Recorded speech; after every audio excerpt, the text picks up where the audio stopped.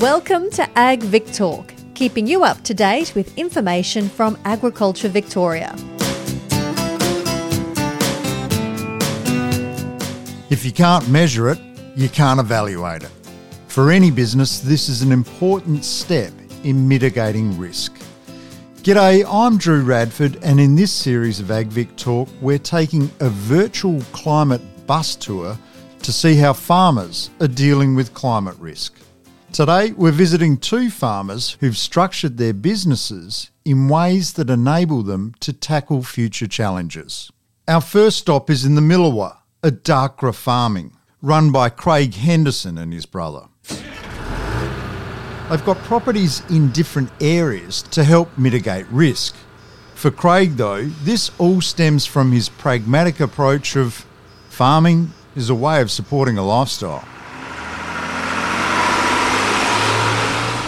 That's what it is. Some people go to university and become a doctor or a surveyor or whatever to give them an income to support the lifestyle they'd like to live. And hopefully over the progress over time, education levels can rise and our farming business can and also rise and support a lifestyle you choose to live. It's a very pragmatic approach though as well. Does that help bring clarity to your decision making? Yeah, we try to keep all emotion out of our decision making and stick to the facts, which makes it a hell of a lot easier because everybody's got different emotion levels or different perspective on things. So we stick to the facts and leave the emotion at the door when we go into meetings.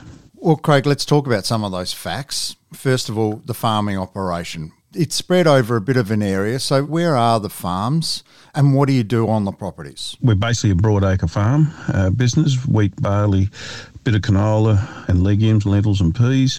And we're from Brim through to Wilka, Berrawillick, and then spread over about 70 k's in the Milawa from one end to the other. So it's sort of about 1,100 k's, I suppose, to drive around the whole lot and then inspect it all in one go, yeah. That's a reasonable drive, Craig, in anybody's book to check your farm, Collectively Farms. Now, Craig, spread over that sort of area, you're dealing with different climate zones and there's business diversity in there. How does farming over different climate zones help with managing climate variability?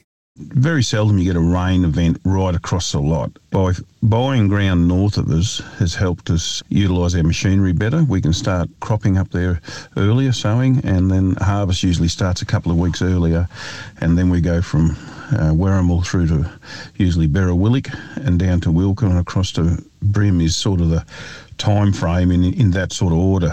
Like last night, we got no rain in the Milawa. We've got 35 mil at Berrawillick and 16 at home, and it's been the other way several times too. So it spreads your timing out instead of congesting it all into one area at one time if you get a major rain event. Spreads your timing out, but I assume there must be a degree of spreading your risk as well. There is, yeah. We look at land and what we think the percentage return we can achieve out of it. And you'll always get a higher return on the long term in marginal country rather than safe country because there's an insurance factor factored into the income because it's so consistent if you've got high rainfall, whereas lower rainfall you'll have a lot more variabilities and up and down in your cash flow. So how we combat that and mitigate that risk is by storing grain and holding it for sometimes up to 3-4 years, whether it's legume or barley in bunkers. We can hold about 80% of our average production now. So that helps mitigate the risk of the climate variability in the Wimmera Mallee. That's a very forward-looking way of doing it. But to get to this point, though, I assume you've had to develop a bit of a business model around it to work in these different climate zones. I mean, you said it's 1,100-kilometre drive. Clearly, you're not doing it all. At the moment, we've got contract sprayers in the Milawa. We've just planted up with 2 sowing rigs to go up there. We had one there last year. We run 1 sowing rig at home and we haven't got anyone permanent in the Milawa yet, but come Christmas we'll have at least 2 up there, which we find is critical. We really need a permanent person up there, so our nephew's coming back onto the farm and he'll run the Milawa country, and I've got 2 sons at home on the northern Wimmera, southern Mallee country. One's basically running the operation there where our other son runs our broiler farm, and then there's 4 staff at home. We probably need 2 more, but there's a shortage at the moment, so we're working on that. But that's basically how we operate, and I helicopter over the top, I suppose, now, and don't do a lot of day-to-day, but do a fair bit of management and do a bit of off-farm stuff. In terms of the yearly operation of those farming properties, though, Craig, how data-driven are you in terms of keeping your eye on whether it's forecast for a La Nina, El Nino, fuel prices, those clear data signals that help you make decisions about what you're going to plant or what you're not going to plant? Yeah, we run a reasonably tight rotation, as in we're only flexible probably up to about 20% variance, but we do run a benchmarking on our properties and to identify any weaknesses we've got against our peers, so that we're in a benchmarking group down here, and that benchmarking organisation has 11 groups on the East Coast, so that'll then give us information, what's happening. You get some basic ideas how your area is going against other areas, and then you get a really good picture of how you're going against your peers in your region. And I think that's critical. That was one of the best decisions we made as a family, to take away any of the guesswork and any of the emotion. Our sons then can see exactly what they need to do, where our weaknesses are, where we need to invest. So it could be we're running too low plant capital, where we should be running a higher plant capital and less wages or less maintenance. All these things come into it, and then your yield data on your crops, your average price, your water use efficiency, all those sort of things we monitor throughout the farm. Quite frankly, that's critical in these businesses now, because you vary $5 or $6 an acre on some chemical or hectare, and same on your fertiliser, or your water use efficiency drops off a couple of millimetres. That equates to huge amounts of money at the end of the year. I interviewed someone recently and we were talking about benchmarking, and he was saying that benchmarking against your peers is fabulous, and the best benchmark you could have is your own longitudinal data, comparing your performance against your performance over years. Is that what you found as you've accumulated the data going forward? That's right. And as time goes on, we'll break each farm down. We can do that now, but we'll start looking into that. You need a bit of 5 years. We've got 6 years data now, but work out what area is producing the best, what crops are yielding the best, what sequence of crops are giving us the best results, and all these numbers come into it to give you a clearer picture. And then the number one thing is percentage return on assets managed, and that's the critical number. And if you vary, say the top 20% is 2% better than the average, that equates to a massive amount of money and asset building over a lifetime. So very conscious of that. You've talked about some of the advantages of working in different climate zones in terms of the season can be spread out or the risk can be spread out. But what are some of the challenges of operating in different climate zones in terms of running your business? Because you start 3 weeks earlier, you've got to have your maintenance right up to speed, because you're expecting more out of your machinery. And the other thing you've got to be very conscious of is you're expecting more out of staff and yourself and family, because your peak periods run for longer. So you've got to be conscious of that and how you manage that, because OH&S is a major thing now that you've got to be aware of on your farms, and you've got to be conscious of the workload and the long period of your peak periods, say cropping and harvest. But what it also enables us to do down the track will be to move, say if there's a high pressure spraying period in the Millewa, we'll just move a spray rig up there and help, and then we can bring one back. We've also purchased a selected sprayer which will be running mainly in the Millewa, but we'll be able to bring it down here to the northern Wimmera Southern Mallee. Craig, what do you think farmers need to be doing right now to be able to manage climate variability as best as possible? Well, you've got to know your numbers, number one, and know what's happening in the field. To manage the variability, could be managing variability in your income, so how you market, how you store, how you buy your inputs, which is just another commodity, same as wheat, your fertiliser or your Roundup or your fuel. All those things have got to be managed, and when things are below the long-term average, you start looking at stocking up on that or storing the grain, and those things will help you mitigate the risk of variable income. Craig Henderson's razor-like focus on the numbers has helped him and his brother build Darkra Farming into a resilient business. We're now going to head north of Swan Hill, where the Gleeson brothers have 18,000 hectares on which they grow cereals, legumes and hay. Gleeson Farms also occasionally fatten sheep. Tim Gleeson has sought to reduce risk by adding another component to the business, specifically trucking. I suppose we like to vertically integrate our supply chain. So we've got the logistics business, which lets me focus on marketing and also the delivery of just in time, I suppose, the commodity side of our business. So it allows me to manage that logistics side and also storage side and marketing side, I suppose, in a more incremental way over a 12-month period. And the trucking business is a part of that. Tim, that sounds like you've certainly focused on a particular area of the business that suits your skill set. You work it with your brother Richie. How do you split the operation up, and does that really relate back to your skill sets? I'm sure that it does, because I think the old saying, you have to have a passion for what you're doing, and I think I definitely have a passion for the business management side and the strategic planning side of the business.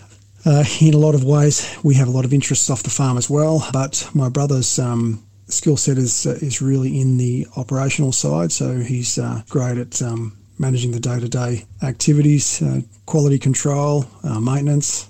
It's another important facet to any business, is looking after that side of it, because there's a lot of loosely termed business owners that talk about the importance of management and how you should be able to manage a property without actually being there, but you need somebody to be in control of that quality control all the time. Tim, you've touched a little bit on the strategic side of things and the bigger picture. How important, though, are people's skill sets to farm business needs when trying to manage and deal with climate variability?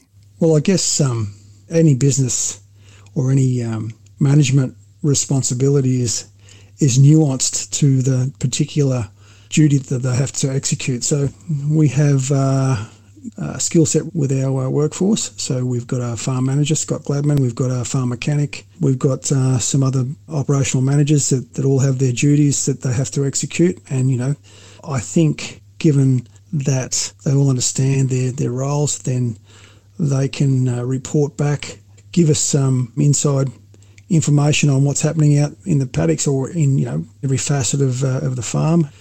And so we can pre-plan, or we can I suppose manage those enterprises and probably give ourselves a little bit more of a more accurate way of reporting that. Really like to record all of the costs associated to every option and every execution on the farm. We're pretty accountable to that. We like to know exactly where we are, what we're doing, and so we try to track that. Tim, you've been through the Harvard case study program. I'd like to find a little bit more about that. And also, how's that help matching your individual skills to your role, help with the management of the farm?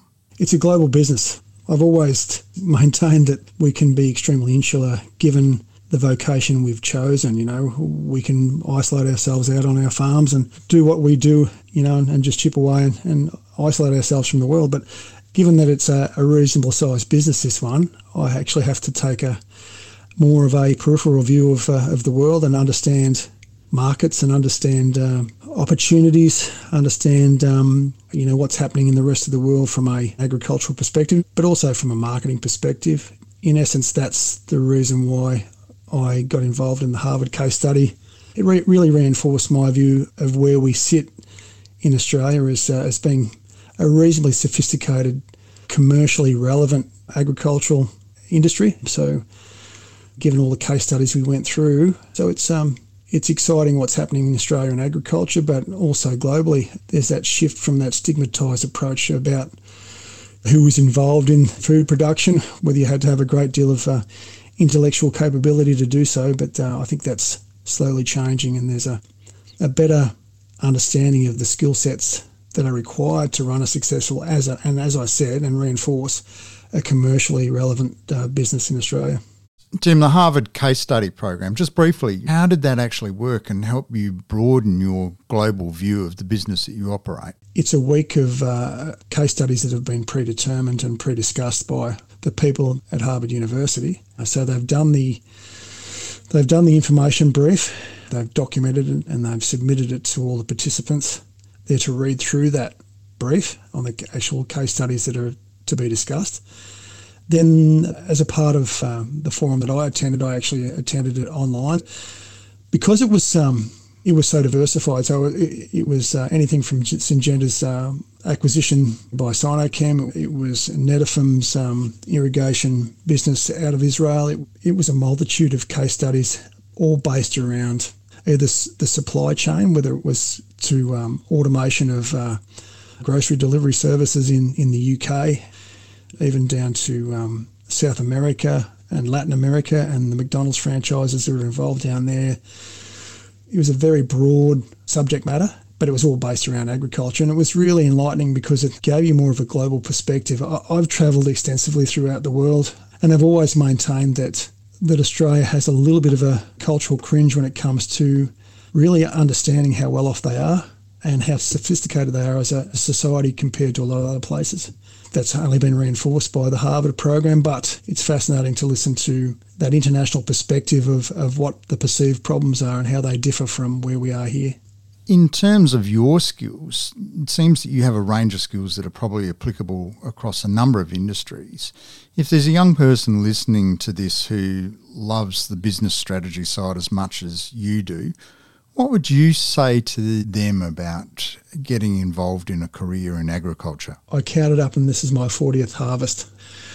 In that time, I've noticed that we've certainly destigmatised the industry and the farming fraternity somewhat. And we still have some way to go from a professional perspective. You know, there's always going to be those pockets where we need to shift people's focus.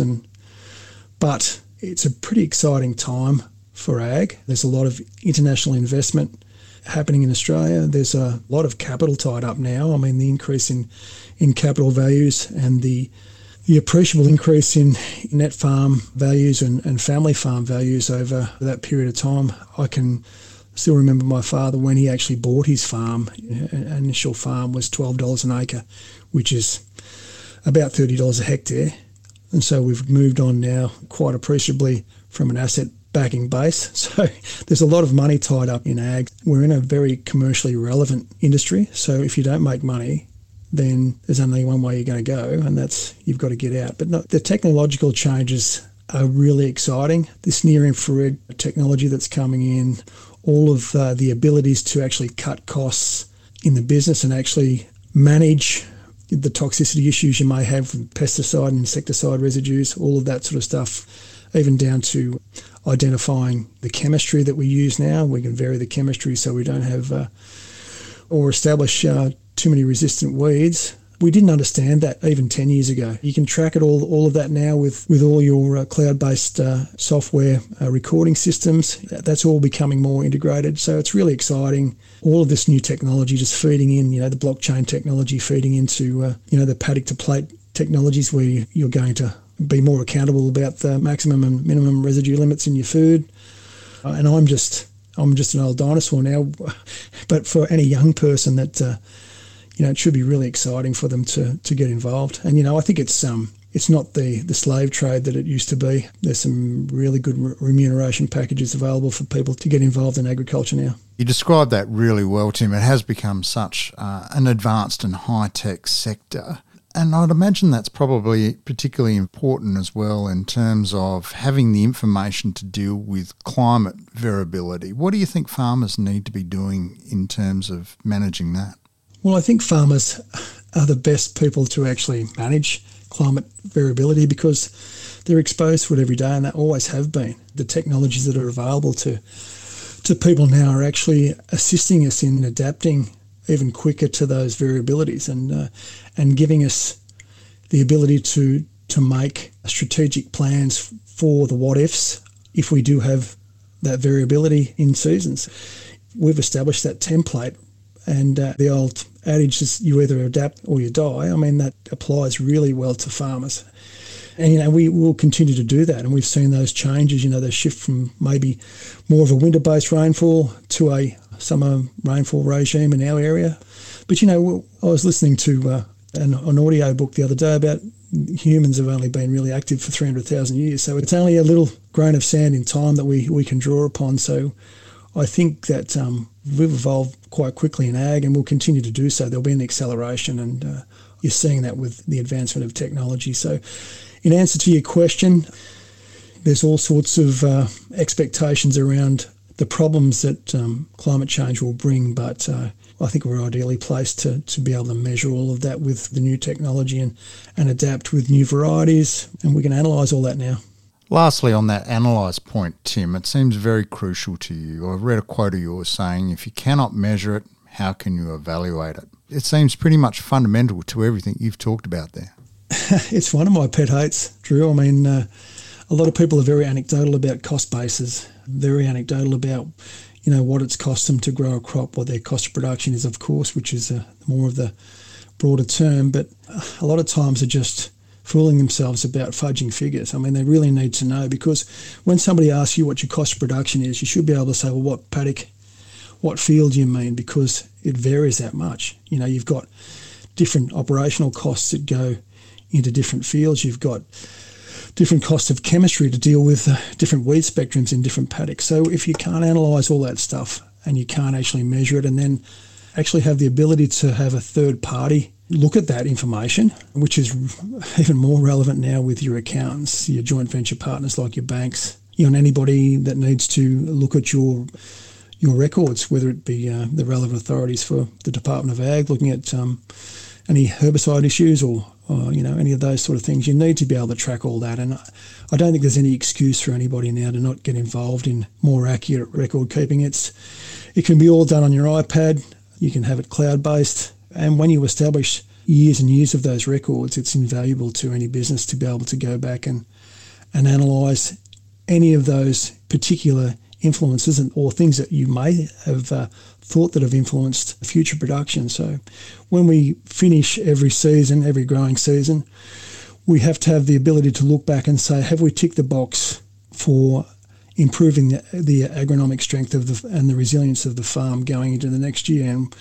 And that's a part of that. You need to be able to be looking at improving your productive capacity in an ongoing sense. And, that's why it's always interesting, because we get pilloried sometimes by particular parts of society about being these environmental vandals, and we have a great responsibility to be stewards of the land. But, here we are, 18,000 hectares of the most fragile soils in the world, and, we're being a steward that's improving that over time. So if anybody asks me, am I an environmentalist? Well, of course I am. But I'm walking the talk. I'm not just talking it. Tim Gleeson, 40 harvests in, the business has grown enormously, and clearly that's been through a strong focus on skills and strong focus obviously on making the business work. Thank you so much for sharing your insights and your journey with us in this AgVic Talk podcast. You're welcome, Drew. Thank you for listening to AgVic Talk. For more episodes in this series, find us and follow us wherever you get your podcasts. We would love to hear your feedback, so please leave a comment or rating and share this series with your friends and family. All information is accurate at the time of release. Contact Agriculture Victoria or your consultant before making any changes on farm. This podcast was developed by Agriculture Victoria, authorised by the Victorian Government, Melbourne.